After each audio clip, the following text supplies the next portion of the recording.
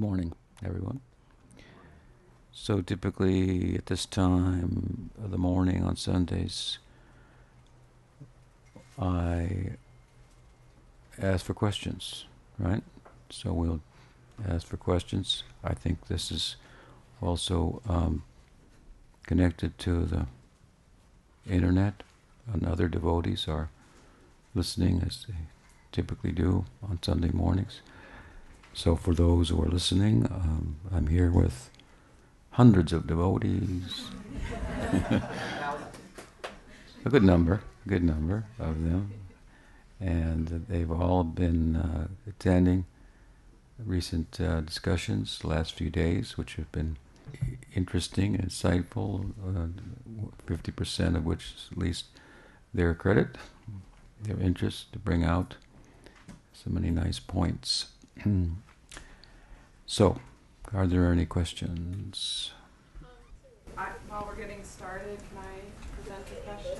Yes. Okay, so you said how Srila Balaram is the presiding deity of Dasya, Sakya, and Vatsalya Bhav. And who's the presiding deity of the Kamanuka path? So the question is about the fact, as we discussed the other day, that what's referred to by Rupa Goswami as Sambandha Rupa Bhakti. Sambandha Rupa Bhakti, the term Sambandha, it means relationship. So there are Parshadas, eternal associates of Krishna in his Braj Leela, who have a relationship with him as friends, as elders, or as servants, for example, in the family of Nanda Maharaj, who's the king of the cowherds. So Sakyarasa, Vatsalyarasa, and Dasirasa. The reason that these relationships with Krishna are called Sambandha, the form of Sambandha Rupa. Sambandha Rupa means form here, something. So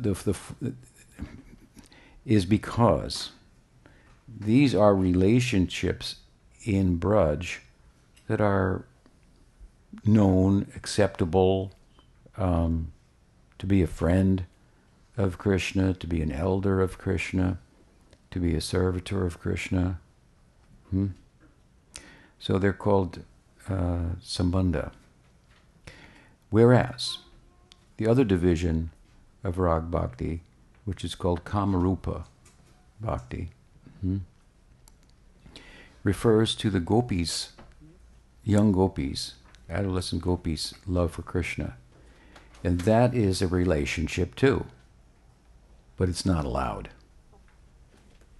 in the context of the Leela setting. It's kind of off the map. So it's called Kamanuga. It's rising out of Kama. Kama means desire. It means lust. I mean, you have to look at it just externally. Obviously, this is all pure prem, but it takes an appearance of what would be lust otherwise. So the gopis meeting with Krishna is unbecoming in the context of the setting, which makes it more intense and so on and so forth. So it's arising not out of an acceptable relationship, it's just out of Kama. So it's called Kamanuga. Now the means to attain Sambandha Rupa, either in Dasya, Sakya, or Vatsalya, or Sambandha Rupa or Kama Rupa, are respectively the paths of Sambandhanuga and Kamanuga. Anuga means to follow. Just to clarify. So the question is regarding the fact that Balaram, whose bhava is called sankul, which means like packaged or grouped. So he is in Sakyarasa, which is the dominant sentiment that defines him, but it's packaged together with Dasya and Vatsalya. All three of them. So he's defined by Sakya, but sometimes we find in the Bhagavatam examples of him relating with Krishna as an elder, or as a servitor. We find that at the end, for example, of the Brahma Vimohan Lila, where he realizes something's going on here. It's very incredible what Krishna's done, and Brahma's been bewildered by it. I have even been bewildered by it. What to speak of Brahma Vimohan is Balarama Vimohana Lila, when Krishna showed himself to be all the calves and all the cowherd boys and so on and so forth. It's a long story, of course. So there he expresses Dasya. So we find examples in the Bhagavatam of Balaram expressing himself in each of these, while overriding and predominantly he is the friend of Krishna. So it's called Sankul Bhav. So there are other cowherd friends of Krishna who have Sakyarasa, and it's packaged together with Dasya. They are younger friends. There are older friends who have their Sakya packaged together with Vatsalya, like an older brother. There are friends who just have purely Sakya. And then there's the unique group of the Narmasakas who aren't in Sankul Bhav. They're in Sakya Bhav, but it's a particular kind of Sakya Bhav that's influenced in a different way by Madhurya Rasa, because in Sankul Bhav, the Dasya or the Vatsalya, in the case of, let's say, Balaram or other friends who have this Sankul Bhav, the Dasya and the Sakya, the Dasya and the Vatsalya are not mixing with the Sakya Bhav. They're experienced separately. Unto themselves, well, Dasya Bhakti, Dasya Bhav has a neutral relationship with Sakya, but Vatsalya has a incompatible relationship with Sakya.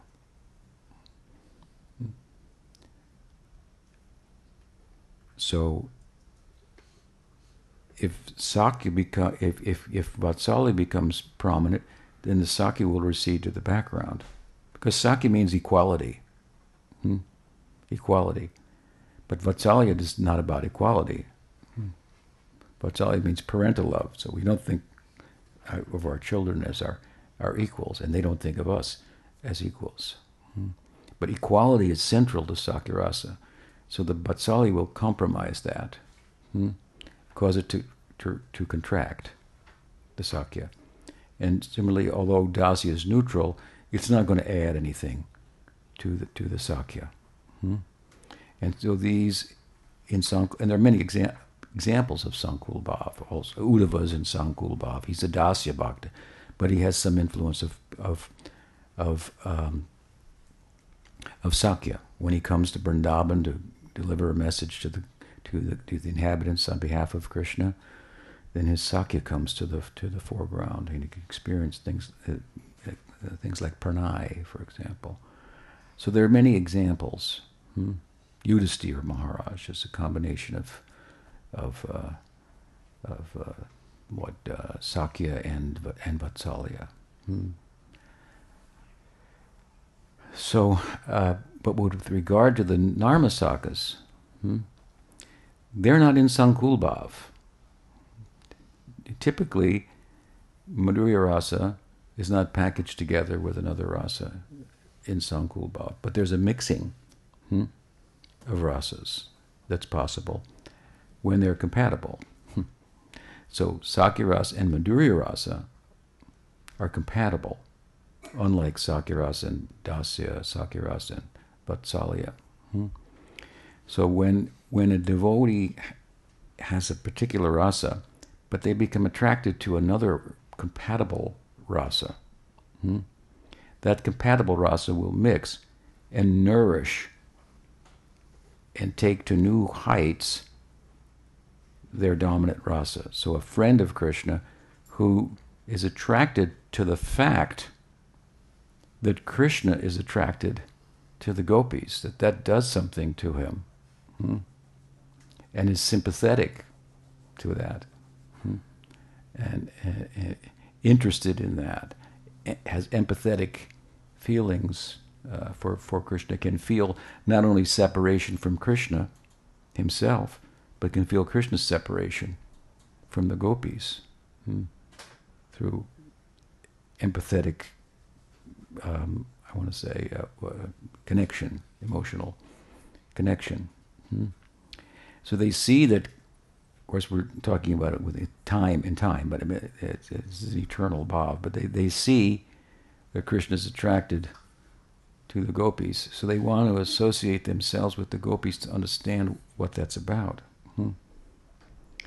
So they have a group leader in Sakya Rasa, they have a group leader in Madhurya Rasa also. And they don't love Krishna romantically, but they love Krishna's romantic life by way of wanting to participate in it, assist in it, and so forth. And so this takes their Sakya Bhav to new heights, because the Madhurya Rasa is now nourishing it. It's something like, if you have yogurt, nice, very nice. Now if you add a little honey, very, very nice. Right? So the mixing is like that. Put a drop of honey in, and it's still yogurt, but it's even sweeter. So the purpose then of the rasa that is not one's own, but one is attracted to, that rasa, its purpose is to nourish in the case of the sakas, their friendly love. So we find that it reaches to levels of mahabhav that are typically only experienced by the gopis. And therefore they're classified as Adyantika Bhava, or as Rasagya. They know about all the intimate dealings of Radha and Krishna. They participate in them. I cited this last night. I think the special position of Subal is stated by Rupa Manjari, speaking to another Saki, wanting to inspire her to love Subal because he's so special. In the love affairs between Radha and Krishna, when they're experiencing man, Radha's upset with Krishna, no one is more capable of mitigating the man, which is everyone's desire, than Subal. There's a specialty of his, for example. So these are intimate players. These friends are intimate players in the romantic life of Radha and Krishna. They're friends with Krishna, and in the case of Subal, for example, they have a servant relationship with Radharani. Servant, but they're friends. But it's more like a kingar, like a servant. So when they're with Krishna, they and the gopis, they'll take the side of Krishna. When they're with the gopis, when they're with just Krishna and the gopis out there, they'll take the side of their gopi group leader and plead her case, for example. So the interesting thing about this peculiar expression of form of Sakya Bhav is that while there are other examples of a devotee in a particular rasa being attracted to another rasa, and that other rasa mixing and augmenting and nourishing their rasa. This typically occurs only temporarily. So it acts, that other rasa, like a sanchari. Sanchari means like moving. So there are sanchari bhavas you have in rasa, one is defined by a particular bhava, sakya, fraternal, parental, romantic, right? And then there are other bhavas in the context of that come and go. So one can be in romantic love with Krishna, and other emotional feelings will come and go. Well, you're always romantically in love. Sometimes you may be pleased with him, sometimes you may be displeased. Does he love me? He loves me not, and so on. And so on and so forth. Rupa Goswami lists maybe 33 sanchari bhavas. So they come and they go. When they come and augment the sthayi bhava along with other bhavas, that's what we call rasa. It's complicated, but the point I'm making is that typically when one is in a particular rasa and another rasa that is favorable mixes with it to nourish it, it's temporary. It comes and goes. But with regard to the narmasakas, they're defined by that influence, and there isn't a moment in Krishna's life where Radha is not on his mind. Even something else may be more in the fore, that's in the back of his mind. It's there, right? We gave an example the other way. We speak. He's playing in the forest with his friends, and then the forest starts to remind him of Radha. So it brings it out, right? So as you can say this, as much as Krishna, his mind goes to romanticism and the thought of meeting with the gopis, is as much as these sakas are influenced by Madhurya Rasa. There's an example in Bhakti Rasamrita Sindhu where Subal is with Krishna. And Prabhupada cites this example in Nectar of Devotion, and he gives a setting to it at night during the Rasa Leela. Subal's out there. There are occasions like that. And so one new gopi comes, and Krishna says, "What are you doing here? What kind of boy do you think I am? What are you expecting?" And Subal's just cracking up, right? So it's an example, Rupa Goswami says, of Subal, who is in Sakirasa, mixing with Hasya. And so you might say, well, here's an example of Subal. He's in Sakirasa. There's some mixing with Hasya Rasa, but there's no Madhurya Rasa. But Jiva Goswami comments, but of course Madhurya Rasa is also there at the same time. So we have no instance, no example of it not being. It may come to the fore, as it does in Krishna's life, in instances, and recede to the background to some extent.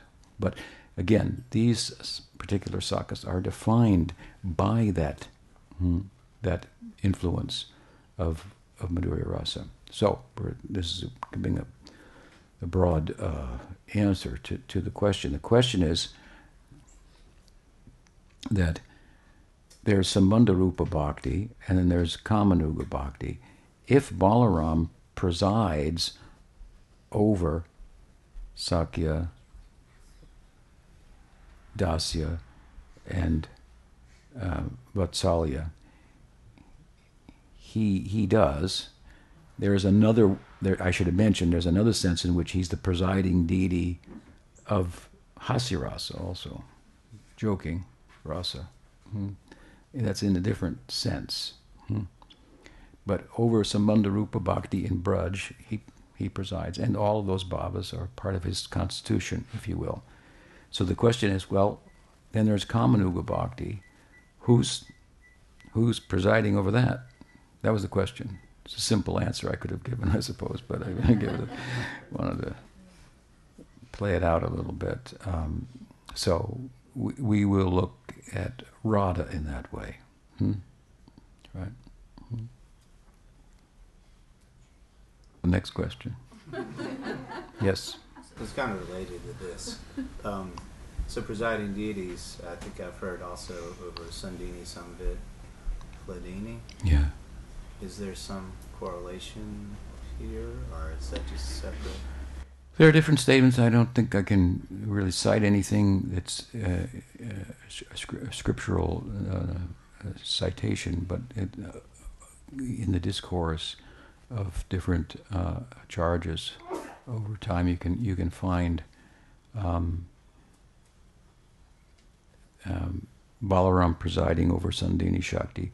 There's more evidence that you could give in support of that. He is described in the Dinakasura Lila as the what are they called when you weave the warp and the weft of everything. So nothing's outside of him. He expands the Dham. And then in his expansions of himself, as the Purushas, Mahavishnu, Kshirodaksha, Karnadak, Garbhodaksha, Vishnu, Kshirodaksha, Vishnu, expands the world, this realm. So he presides over the Sandini Shakti, which is the existential Shakti component, or I should say component of the Sarup Shakti. It has Sandini, Samvit, Hladini. And you come to Samvit, Sandini means existential, let's say existing, existence, cognizance, and ecstasy. Sandini, Samvit, Hladini. So some will say that Krishna, Vasudeva, Sarvamiti, it presides over Samvit. Others will say Yogamaya presides over Samvit. The ultimate knowledge is forgetfulness of Krishna. A kind of unknowing forgetfulness of his godhood, that there can be intimacy. So Yogamaya presides internally in the Leela, you could say, over the Samvit, which is a kind of knowing. You may say, by it I know that I'm the friend of Krishna, but I don't know that he's God. That doesn't. I can't know that if I want to have intimate relationship with him. So sometimes she's described in that way, and Radha is described as presiding over Hladini Shakti. You had a question, similar. What was it? Two questions. Yeah, you touched on it, but the nature of the relationship between the Sakas and the Sakis. What's the nature of the relationship between Krishna's friends, boyfriends, and Krishna's girlfriends? Right? Well, most of the boyfriends of Krishna have sisters. So, and Krishna finds out about them, through his friends. That's why in Poganda, which is boyhood, when it comes to its middle section, it goes from childhood, Kumar, to Poganda, boyhood, and there are divisions, Adi, Madhya, Antya, you could say, or Sesh, beginning, middle, of end of the Poganda, and the Kishore, and the Kumar. So in the middle stage of his Poganda, a touch of Kishore starts to enter, because he's totally integrated with his friends now. And so his center of affection is completely moved from being centered on his parents to his friends. It's not that he doesn't love his parents, but you understand the point. And his friends, he knows them very well, so he knows everything about them. They got sisters. He's seen them. and he talks about them, to his Narmasakas, who may even report about them, so forth. So that's one way of thinking about them. All the gopis practically have brothers. All the gopas, young gopas, they have sisters. And all those sisters are involved with Krishna's romantic life. They're all in some measure, an expression of Radha's love that she's the composite of, right? They represent some aspect of her bhav, personified. But your question is really also about what is the relationship between different devotees? Because everyone's relationship is with Krishna. They love Krishna. But what about with one another? This is a question that comes up in Bhakti Rasamrita Sindhu.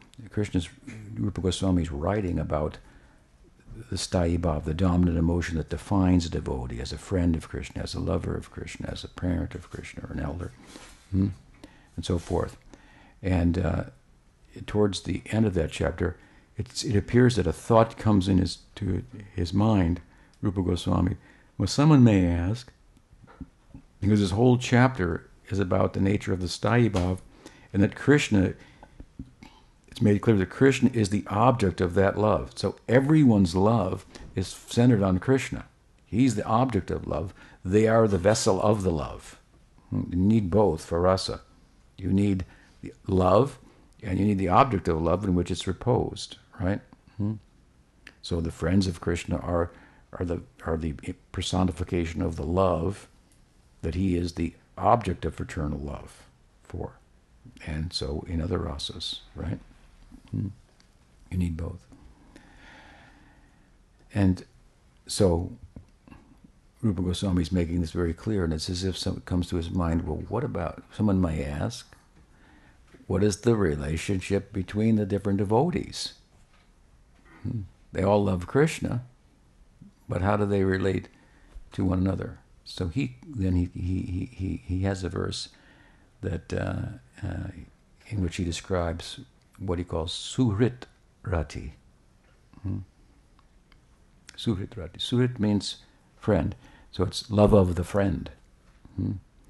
And basically, he explains that the love between the devotees is a sanchari bhav, one of those bhavas that accentuates, nourishes the Sthayi Bhav. So their love for Krishna is nourished by their love and exchange for one another. And he gives an example that pertains largely to Madhurya Rasa, when he says some devotees love Krishna and the friend equally. Some love Krishna more than the friend, and then there's one group that loves the friend more than Krishna, and we call that by even another name called Bhavolas, the ulas of Bhav. And that's very peculiar, he says, the commentators say, Jiva Goswami, Vishwanath Chakravarti Thakur, because it results in a reverse. What is the reverse? Well, as I said, the relationship with other devotees is a sanchari bhav that nourishes the Sthayi Bhav.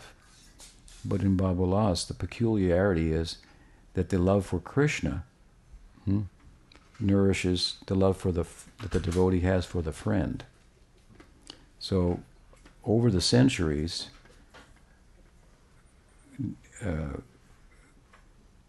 commentators on Bhakti Rasamrita Sindhu have said this is a reference to, when you look at it through Madhurya Rasa lens, as the example in that we're giving, speaks about Manjari Bhav, because the Manjari, the handmaidens of Radha, the peculiarity of their love is they love the friend, which is Radha, a little more than Krishna. They love the friend Radha more than Krishna. So their love for Krishna nourishes their love for Radha rather than the other way around. So, while generally Surit Rati is called a Sanchari, this is another special name has been given to this called Bhavolas. That's very special. So there's a lot of love there. You got to have a lot of love. Yes. It's not so much a question, but it really was you have a moment when you were at the Fruit Salad Farm yesterday, and there was a while before we had Bhajan, and then you started in, but there were steps into the class that were given, and some of the things you said before you got to chapter 15, in Canto 10, the Bhagavad Gita, was from the, to really hit me about reading the Bhagavad Gita. Bhagavatam. Bhagavatam, sorry. Reading it literally in deference to reading it, not figuratively, but in the implied meaning, searching for implied meaning, which you're always doing for us as devotees. Untangling and so they're converting things, like pulling out. It's amazing how you teach. Grateful. You also talked about what really stayed with me over and above in that passage before you dug into chapter 15 was the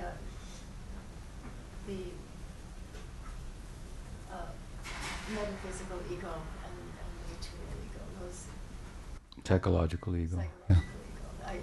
That really, what does this mean, really? I mean, it sounds wonderful, and I'm not sure really how to think on what you said. Right. So Amal Bhakti is commenting on some things that I said yesterday, kind of by way as part of an introduction to the discussion from the Dinakasura Leela that we entered into.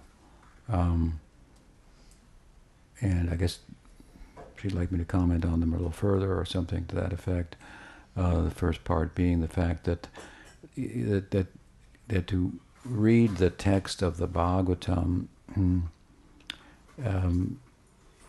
understand what's all that's there is takes more than being able to read or to know Sanskrit. That would help, could help. Rupa Goswami makes a statement at the end of the first chapter of Bhakti Rasamrita Sindhu, where he says that in order to effectively engage in Shastra Yukti, one has to have ruchi, a taste. Shastra Yukti means to reason. So there's Keval Yukti. Prabhupada called Keval Yukti, his term for that was mental speculation.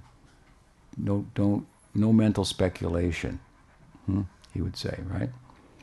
And therefore, the simple explanation was that rather than speculate, what does the scripture say? So he used to say, if in spiritual circles, if you want to make a point, you need to support it from the texts, right? Which is the standard of knowledge. This is basically theology. Now, it used to be in the West that philosophy was tied to revelation, the Western revelation of the Bible, New Testament, I guess. But then at a certain point, philosophy started to unhinge itself from revelation and just be philosophy rather than theology. Theology is, in a sense, philosophizing about revelation and its implications. And so unhinging thinking, philosophically, from revelation, hey, you're free now to think whatever you want. People come up with all kinds of stuff. All kinds of ideas. Do I exist? Existentialism and the problems that come with it. And so you can just go on and on. Prabhupada compared that to just kind of like masturbating. There's nothing going to come from that, mental masturbation or something like that. I think one of his cruder ways of explaining the term, the idea. So, the mind, the intellect is just free to think whatever. But mind and intellect,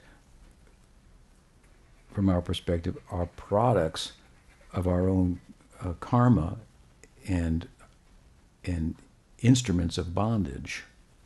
Unto themselves, they can't free us from the bondage. They can be used in relation to revelation and grace to help us transcend their limits. But unto themselves, just thinking, you're not going to, or intellectualizing, you're not going to intellectualize yourself out of material existence. That's not going to happen. Maya's too complicated. You can't. She can't be figured out. That's not possible. Krishna says, "Mameva ye prapadyante." Maya metam tarantite. Vishwanath says he's beating his chest. He says, "Mama Maya duratyaya." You pea brain, don't think you can think your way out of my Maya. That's not possible. That's not happening. But if you surrender to me, then it becomes very easy. I can take you. I'm above Maya. I can take you. So by grace and then effort, we have to use our intelligence and body, mind, words, and so forth in relation to grace. It's not that we stop thinking. No, we have to think along. We have to tax our intelligence. So one thing is philosophical mental speculation, keval yukti. That won't help us. You might, through keval yukti, come to the conclusion that you're not the body. A kind of a Socratic conclusion, as I understand. I'm not an expert on the Greeks, but I think he said something like, "You want to kill me, but you don't know what I am." So it's possible. Sanatana Goswami concedes in Brihad Bhagavatamrita, where there's an argument that he's constructed there between the Bhakti Shastras, the scriptures advocating Bhakti, and the scriptures advocating Gyan, and they're debating, personified. They're debating with one another. Gyan is more efficacious than Bhakti. No, Bhakti is more efficacious, and so forth. So at a certain point, the Gyan Shastras say, well, you don't need Bhakti to become self-realized, to realize the Atma. And Sanatana Goswami, well, the book says, okay, you got me. Okay, you don't need Bhakti to become self-realized. And so the Gyanis are celebrating, right? He lets them celebrate for a minute. And then he says, but self-realization is only the penultimate stage. It's like getting to the 1 yard line in the Super Bowl and not getting in the end zone. How disappointing. Because you might realize through Gyan, this is, intellect is for discrimination. So the finest expression of discrimination is to discriminate between what's out there and who's asking the question. What's out there? And who's asking the question? Is what's out there the same as what's asking the question? Are they different? That's what life's about. This isn't some old stuff, dusty, books off the shelf. This is very current for human life at all phases. What's out there and who's asking? Are there a difference between the two? Is there an out there? Is there anything out there? Some say there's nothing out there. Some say there's nothing in there. We have radical non-dual spiritualism. We have radical non-dual materialism, and these are very crude, very crude. Materialism at naturalism, reductive materialism. This is very like boring. How it's a very nuanced understanding of life. The attempt to just reduce the entirety of emotional life, which is what it's all about, to just matter, just non-experience, to reduce experience to non-experience. And they're having a hard time, doing that. Obviously, this is the hardest part of establishing beyond a doubt materialism or naturalism is, well, we have to deal with consciousness. You say it's the hardest part. It's the whole thing. If you can't reduce consciousness to matter, you don't have anything. You have nothing. You have no philosophy. So they're having a hard time doing it. It's called the hard problem of consciousness. We solve the problem. We don't. It's not a hard problem for us. We say, stones don't think, they're thoughts. We're not Berkeleyan in our idealism to an extreme. Bishop Berkeley, maybe the original Western idealist. If the tree falls in the forest and nobody saw it or heard it, did it happen? Is there anything really out there? And so idealism is from material. So you have, there's only what's out there, there's only what's in there. It's either very simplistic. Advaita Vedanta would be everything's in there, there's nothing out there. It's such a simplistic perspective. That's just the antithesis of materialism. There's no nuance to it. In terms of Vedanta, it's funny because Advaita Vedanta presents itself as being for the intellectuals, and Bhakti is for the emotional people who don't have as much up here to think it out and so forth. And that's fine too. They'll get somewhere with that. But actually, if you look at it, just look at Gaudiya Vaishnavism. How much more complex it is, how much more introspection and intellect it requires. Like I can speak to an audience and say, okay, you're not the body, and this is why, and you're pursuing enduring happiness in relation to things that don't endure. That's a recipe for disappointment. Whatever you get and acquire in pursuit of happiness will leave you of its own course and leave you disappointed as a result. So on and so forth. We can go back and make so many arguments like this. It's fairly easy to make. But then if on top of that I have to say, so all these names and forms that the world's made up of, you named it this. Well, you just gave it a name, whatever. This is all illusory. Because it's all here today and gone tomorrow, right? Here it's a house. What was it before? Some wood, some fire, some water, some stone. Of course, it'll be here forever, given that it's a temple now. But besides that, materially speaking, things are here today and gone tomorrow, right? So you can make this point pretty well. I mean, I'm just speaking about it very superficially. But then if you have to say, but then again, if you want to go further, there are spiritual forms. And there's a name that's eternal. So this becomes much more complicated. The idea that Advaita it's for the less intelligent people. That's my perspective in terms of Vedanta. It's the easier stuff, It's all one. Okay. And that's our teaching, actually. The extent to which the Upanishads emphasize the Atma is one with Brahman is 101 in Vedanta. That's the beginning course. If you want to know what God is like, what in this world most resembles God? Us. if we are consciousness, as we say. But there's ways in which we are different from God also.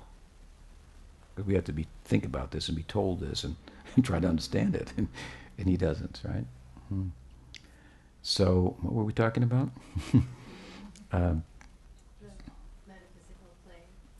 The metaphysical plane, transcendental plane. Two approaches to false ego you mentioned yesterday. No, we were talking about Shastra Yukti. Shastra Yukti. Went a little bit of a tangent there. But,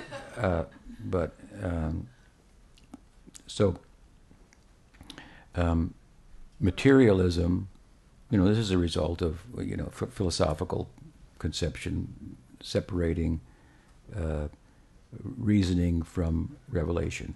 Our idea, theology here is that there's something called Shastra Yukti, while, I was making the point, yeah.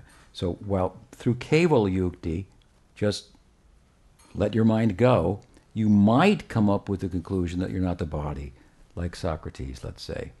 And in Brihad Bhagavatamrita, Sanatana Goswami concedes it's possible without bhakti. But then he says, but again, where's that? Because to realize the Atma is different than the body is different, although related, different than entering into Brahman and actually transcending. For that, to understand, let me give you an example. To realize that you are an Atma, that you're consciousness, to realize it, end all fear, all anxiety. It's a big thing. I've given an example to come out of negative numbers of karma and debt to zero. You have no debt. You don't owe anybody anything, and you're complete.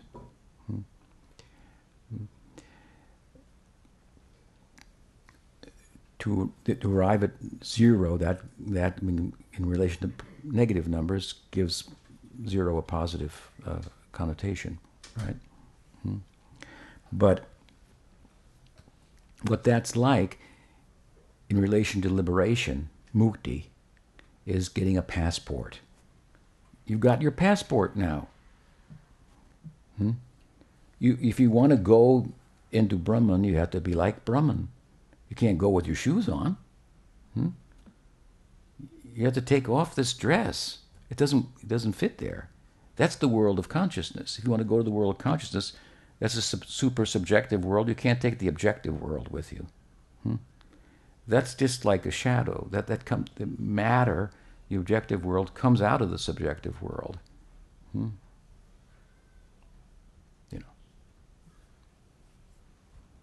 You have to expel some things every now and then. This is material life. So to get a passport to get out. This is self-realization. Atmananda. Atmaram, like Sukadev. He was Atmaram. He was taking pleasure in the Atma. And he had no interest in anything else. How pleasurable is the Atma then, compared to anything else that you could try to acquire and add on, dress yourself up with. The Atma is more beautiful in its nakedness than any dress or attire of samsara that you could possibly put on. The beauty of the Bhagavatam, of course, is that it dams the tide of material emotion. It keeps the material life going on. It undresses the Atma from its, in other words, its material role, and makes it naked, but then it bathes it with rasa. Bathes it with rasa, that it can enter the dance of Krishna Lila. So, in relation to liberation, you need a passport. But what else do you need? You need a visa. That comes from the other side. You can't get the visa from this side. You have to go to the embassy, which is a different country, even though it's there. It's in the United States, but it's not there. right? You need the visa. So visa comes from the other side. That's bhakti. So Sanatana Goswami says, it's true. You could come to self-realization by Gyan, because Gyan is governed by Sattva Guna, and Sattva Guna is characterized by knowledge. So the highest knowledge within Sattva Guna is of what's going on in the world is that you're an Atma, you're not the body. That's the finest expression of discrimination. But if you should go through all the trouble in Gyan to realize that you're an Atma, where have you gone? Sanatana says you've only gone to the penultimate state, and you didn't get liberation, which requires bhakti, as Krishna says in the Gita and the Bhagavatam repeatedly. It's there in the text. You need the visa. You need the visa. So he says, so who cares? So he got self-realization. Okay, we admit you could get self-realization without bhakti, but that's nowhere. The goal is mukti,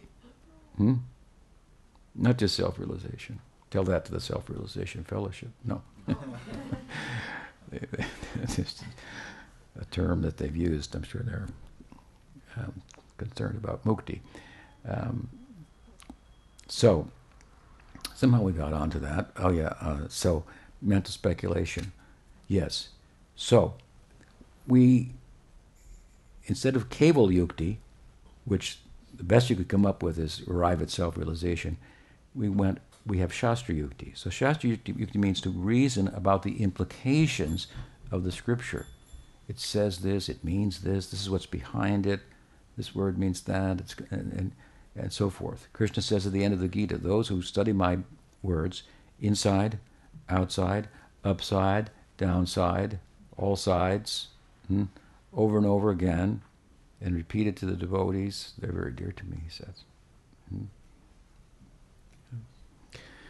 So he says this is Jnana Yajna. So another way of talking about it, the sacrifice of knowledge, to use your intellect, to understand my words, what I'm saying, to understand the Bhagavatam. So this is called Shastra Yukti, but Rupa Goswami says, as I mentioned, Bhakti Rasamrita Sindhu at the end of the first chapter, in order to do this successfully, one needs some taste. So you can hear me do it, but not everybody else can necessarily, or others can do it, and land on their feet and say, I think this means this, and I think this means that. But if they're not grounded enough in the teaching, just philosophically, they may not do it effectively. But if they have taste, then it's like Subal once he said to me, he said, Gurumaharaj, like, you're fluent in Vaishnavism. Like it's like a you got just a feeling for this thing, like a language or something. It's true, by the grace of my gurus and all of you. I got a feeling for it.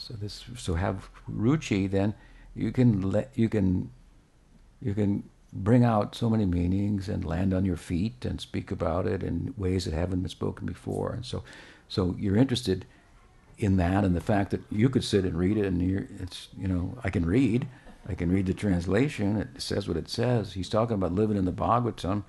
I don't know. It's nice, but then when a sadhu unpacks it, as he said, right?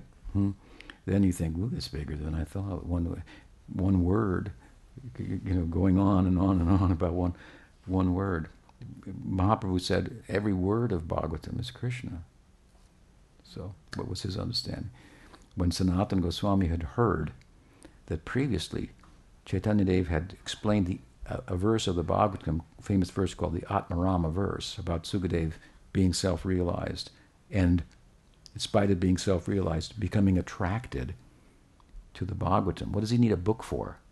When I used to sell books, Prabhupada's books, sometimes people would say, the truth is not in the book. They give one of these profound spiritual, responses. The truth's not in the book. That was one. I'd say that's true. It's beyond the book, but you got to get beyond the book by going through the book. Go through the book to get beyond it. The book is meant to take you beyond itself. That is the whole idea of Srimad Bhagavatam. It's actually not a book. Right? And the evidence is Sukadeva. He became self-realized. He had no ambition, no want, anything. Then he heard these poems from the Bhagavatam, spoken by a woodcutter who was sent by his father, ostensibly to collect firewood, but told him to sing these poems because my son is lost in the forest, self-realized, and I want to let him know there's something more. He heard the poems because his heart was clean like a crystal. They went in, and he had an epiphany. Something, you got a visa. You got a visa. What good's a passport? You're still in the country. Right? You need the visa. So through bhakti we get the visa. And yes, I mean, so therefore to hear the Bhagavatam, there are two Bhagavatams. We mentioned this the other night. I don't know if you hear. There are two Bhagavatams, the book Bhagavatam and the person Bhagavatam. Some of my godbrothers and godsisters concluded after Prabhupada departed and there was confusion as to who to take shelter of, where to get spiritual authority, and some of them came up with the bright idea that just take shelter of the book because there's two Bhagavatams. The Prabhupada was the person Bhagavatam, and then there's the book Bhagavatam. We got the book Bhagavatam, so Prabhupada's here in the book. We don't need anybody else or anything else. That understanding of the book is evidence that they need a person Bhagavata still to help them understand the book, because that's not what the book's saying. The book's saying you need both, and when you think you don't, you really do. When you may not, ostensibly or apparently, because you can talk to the people in the book. But if you can't understand what they're saying, you can't land on your feet, so to speak, in explaining it, and you're falling outside of the parameters in very crude ways, even what the Siddhanta is, then it's obvious that you need, to say, for example, as some did, Prabhupada left, and so there's a spiritual deficit because he was filling such a big hole in our lives. How true, right? So he departed. Now there's a problem. So what should we do? Who could possibly fill the hole? Therefore, let's do away with this Guru Parampara thing, and we'll just keep Prabhupada in the center. Meanwhile, in the Gita, Krishna says, when there's a hole, the solution is Guru Parampara. That's what he says. Evam Parampara Praptam Imam Rajashi. The solution of the problem is the parampara, is the continued succession. Not to do away with it. So those are examples of not landing on your feet, right? But so we need both Bhagavatas. So it's we're humbled in our inability to draw from the text as much as those who have some taste for it can, and we try to stay in their association. That's one comment on one of the points that you liked. Otherwise, the philosophical or the metaphysical ego, false ego, and the psychological false ego, that's an important point I've raised in the past, and it's very much misunderstood in many contemporary spiritual circles, and it results in a tremendous amount of psychological abuse in the name of spirituality, where the guru, so-called, will embarrass. I'll give you a crude example. There was a popular guru some time back, and he had some charisma and whatnot, maybe some mysticism to him, but in order to, one of the things that he would do was invite the couple who were his disciples to come in to see him, and then in order to do away with their ego and their attachments, you'd have sex with the wife in front of the husband. And if you're having a problem with that, it's obviously your ego. You're attached. It's obvious. So this is, do you think that you're going to do away with the the ahankar by that is to not understand what ahankar is. So it's a crude example, forgive me, but to have a healthy psychological ego, that's called sattva, to be balanced. One who's in sattva is in a better position to take advantage of bhakti, although bhakti will go anywhere. She doesn't depend on that. She may go to into anyone's heart, but those who are in sattva, or to use this example, have good psychological balance, they're going to be in a better position to take advantage of bhakti. Bhakti is going to cleanse away problems. If they're not there, well, she doesn't have to do that. So that's the whole idea of varnashram. Varnashram is a social religious system that's supposed to bring people into material psychological balance by engaging them according to the nature of their disposition and so forth in a society, and associating them with persons of like-mindedness and so forth. So the Brahmins would live over here, and that was the idea.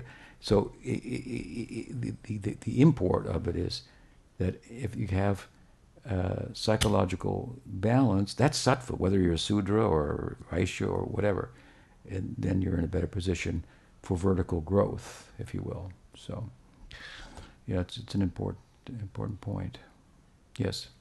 So I've heard at the end of Srila Bhaktisiddhanta's life how he asked Srila Sridhar Swami to sing, even though someone else said, no, let him sing because he sings beautifully.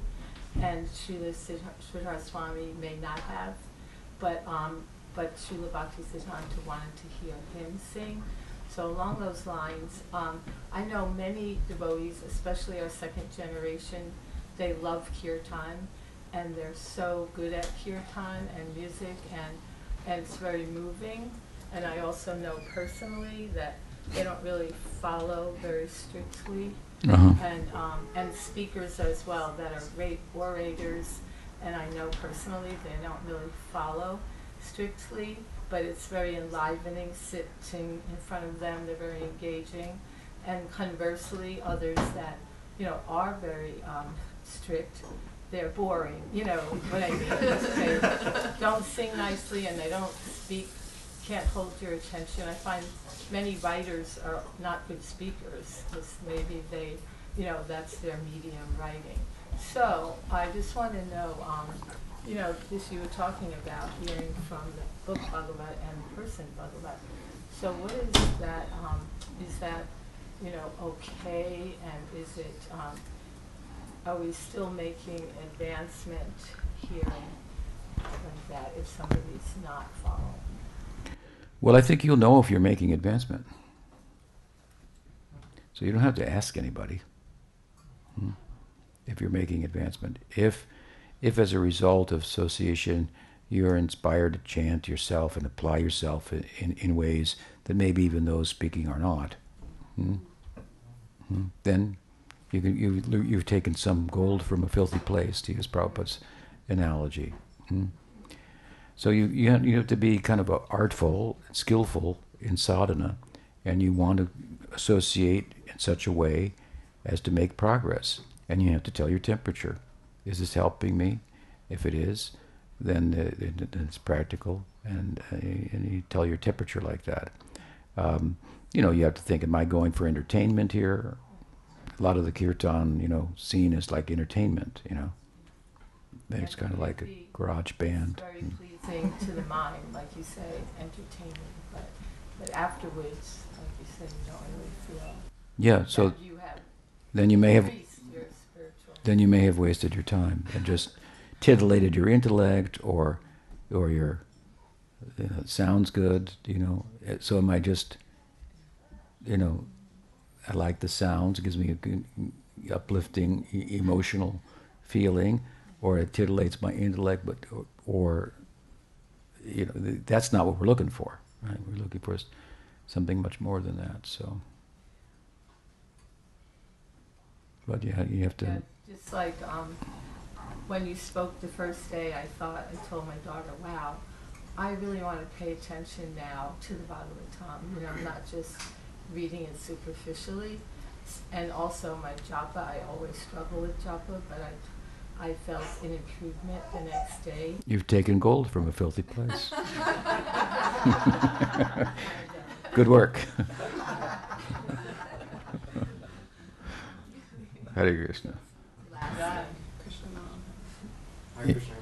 Yes. So these are kind of more mundane questions, but also pertinent, I guess. And it's not to be critical of anyone or any group or anything like that. But at present, my family's kind of suffered a bit psychological threats, monetary threats for kind of holding accountability for leadership in, say, another place, we'll just say.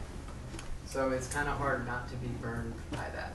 It's very, it's testing, I should say. So my question is,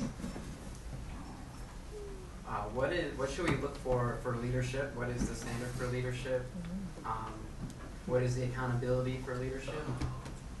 And also, not just institutionally, but also personally. I'm not trying to say like everyone else. It's everyone. I'm also speaking about myself also. And we can also take the long, we've done so many things in so many lifetimes, but now we're in the present. So those are my two main questions. Is just what is the standard for leadership should be. Leadership in relation to what? In relation to an institution, like say there's by default A spiritual institution, a political institution? No, spiritual. This is spiritual, not at all. And also, what is the proper? These are kind of roadblocks for me that I kind of need to undo and have a proper understanding. And also, what is the proper? These are just very basic questions, but what is the proper, healthy guru-disciple relationship? Well, we've talked for a while, so I don't want to go into too much depth here, but I think that, what is the standard of spiritual authority is your first question. And I think that in one sense, who's a spiritual authority, let's say a guru figure, a sadhu, does have to be well versed in the teachings, to be able to teach them, and acquainted shabde pare nishnatam brahmani upashamashrayam. So Bhagavatam answers this question. Shabde pare nishnatam. It says shabda means the sound, which means revelation, the Upanishads, Gita, the Bhagavad, and so forth. Shabde and pare. The Bhagavatam is theistic, so here pare means who has understood the Shabda, who's informed about the Shabda from a theistic perspective, rather than from a Gyan perspective, right? Theistic and Nishnatam. And Nishnatam means upside down, inside out, and so forth, and looking at it from every angle. And Vishwanath Chakravarti Thakur, interestingly, comments on the verse and says, and other books too. Not just the Bhagavatam, but other books. So, for example, our authorities who formed our Sampradaya, they were familiar with all the philosophical systems of the time. There weren't as many as today, so it was a little easier, but they were, the six darshans, they were familiar with them. And in their commentaries, you can see that they're agreeing with something in the Nyaya philosophy or the Sankhya philosophy, or disagreeing with it, and so on. So, to be an authority, you have to command, what is it called? Adherence, rather than demand. It's not a rule. We say, you must have a guru. But the feeling should be, I must. Not that you must, but I must, because I feel that she is capable of helping me, because it's my experience sitting with her or him. I'm inspired, and those are. I feel like that. I couldn't say it like that, but I feel like that. It's almost like That's what I wanted to say. If I could say it, I would say it like that. I feel, I resonate with that. So I must make this connection. It's not like a law.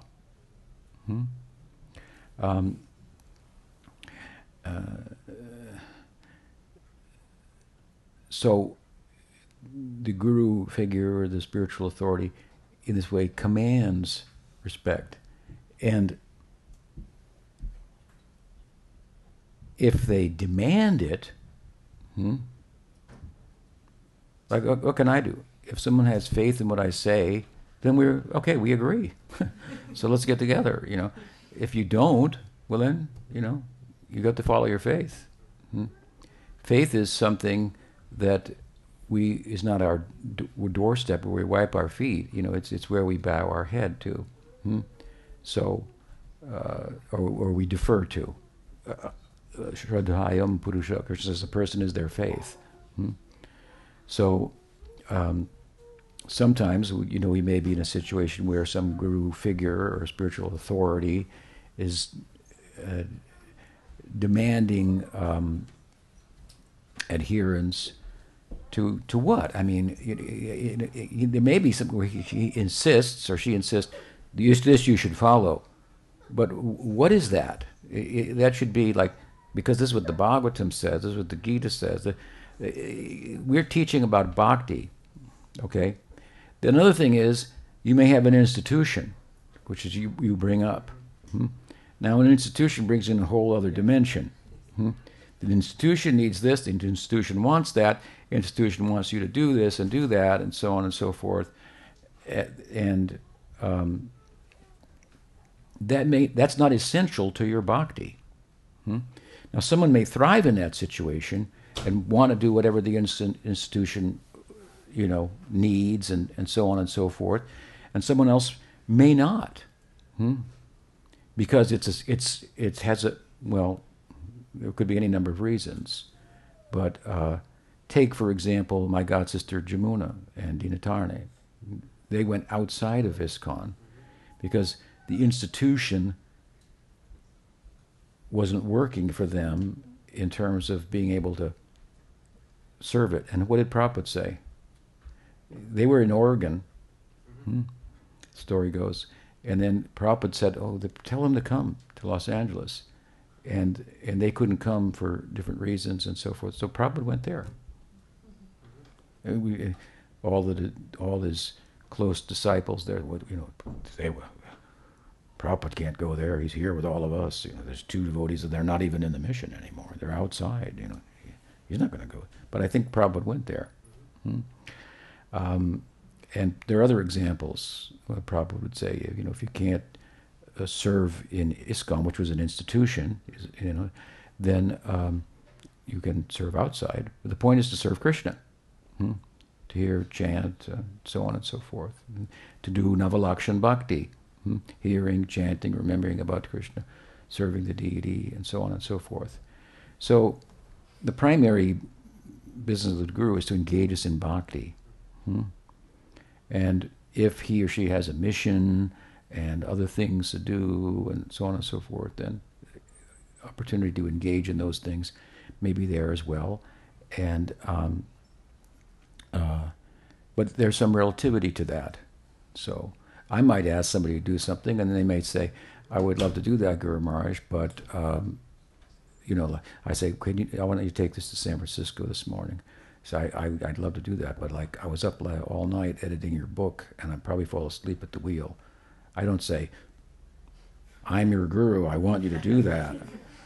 I say, okay, we'll get somebody else to do that. And we'll work around it. So there's some relativity there. And there should be some flexibility on the part of a spiritual authority to make adjustments and so on and so forth. Whereas other things, there may be some demand. This is what bhakti is. No, it's not that, in that sense. So the guru has to command the spiritual authority, our affection, and draw out of us a desire to serve. And he or she has to have good character, example, that we can see that what they teach, they're exemplifying, and if not, you choose your authority. It's up to you. I mean, I can give you these parameters. Then you make a choice. And if you choose to think that somebody's not authority because other people think that person is, well, you don't have to go with the group think there. And if people threaten you, I don't know what you're talking about. That sounds pretty serious. It's more of like, say leadership commits abuse, I'm saying, and then the disciples. Oh, I know. I see what you mean. Attacking the defender, I guess you would say. It's kind of more of my question. It's more of that. It's sometimes the followers are okaying the bad behavior, and then kind of attack anyone who criticizes the leader. Yeah, it's probably better not to get involved in it. Yes. It's not in your orbit. Right. It's in a broader sense. You're aware of it, and I think I know what you're talking about. I heard about this morning from somebody in another group, but there's overflow. Take your stand, and let it be well reasoned. And what was the other question? That was pretty much it. Okay, we'll stop there.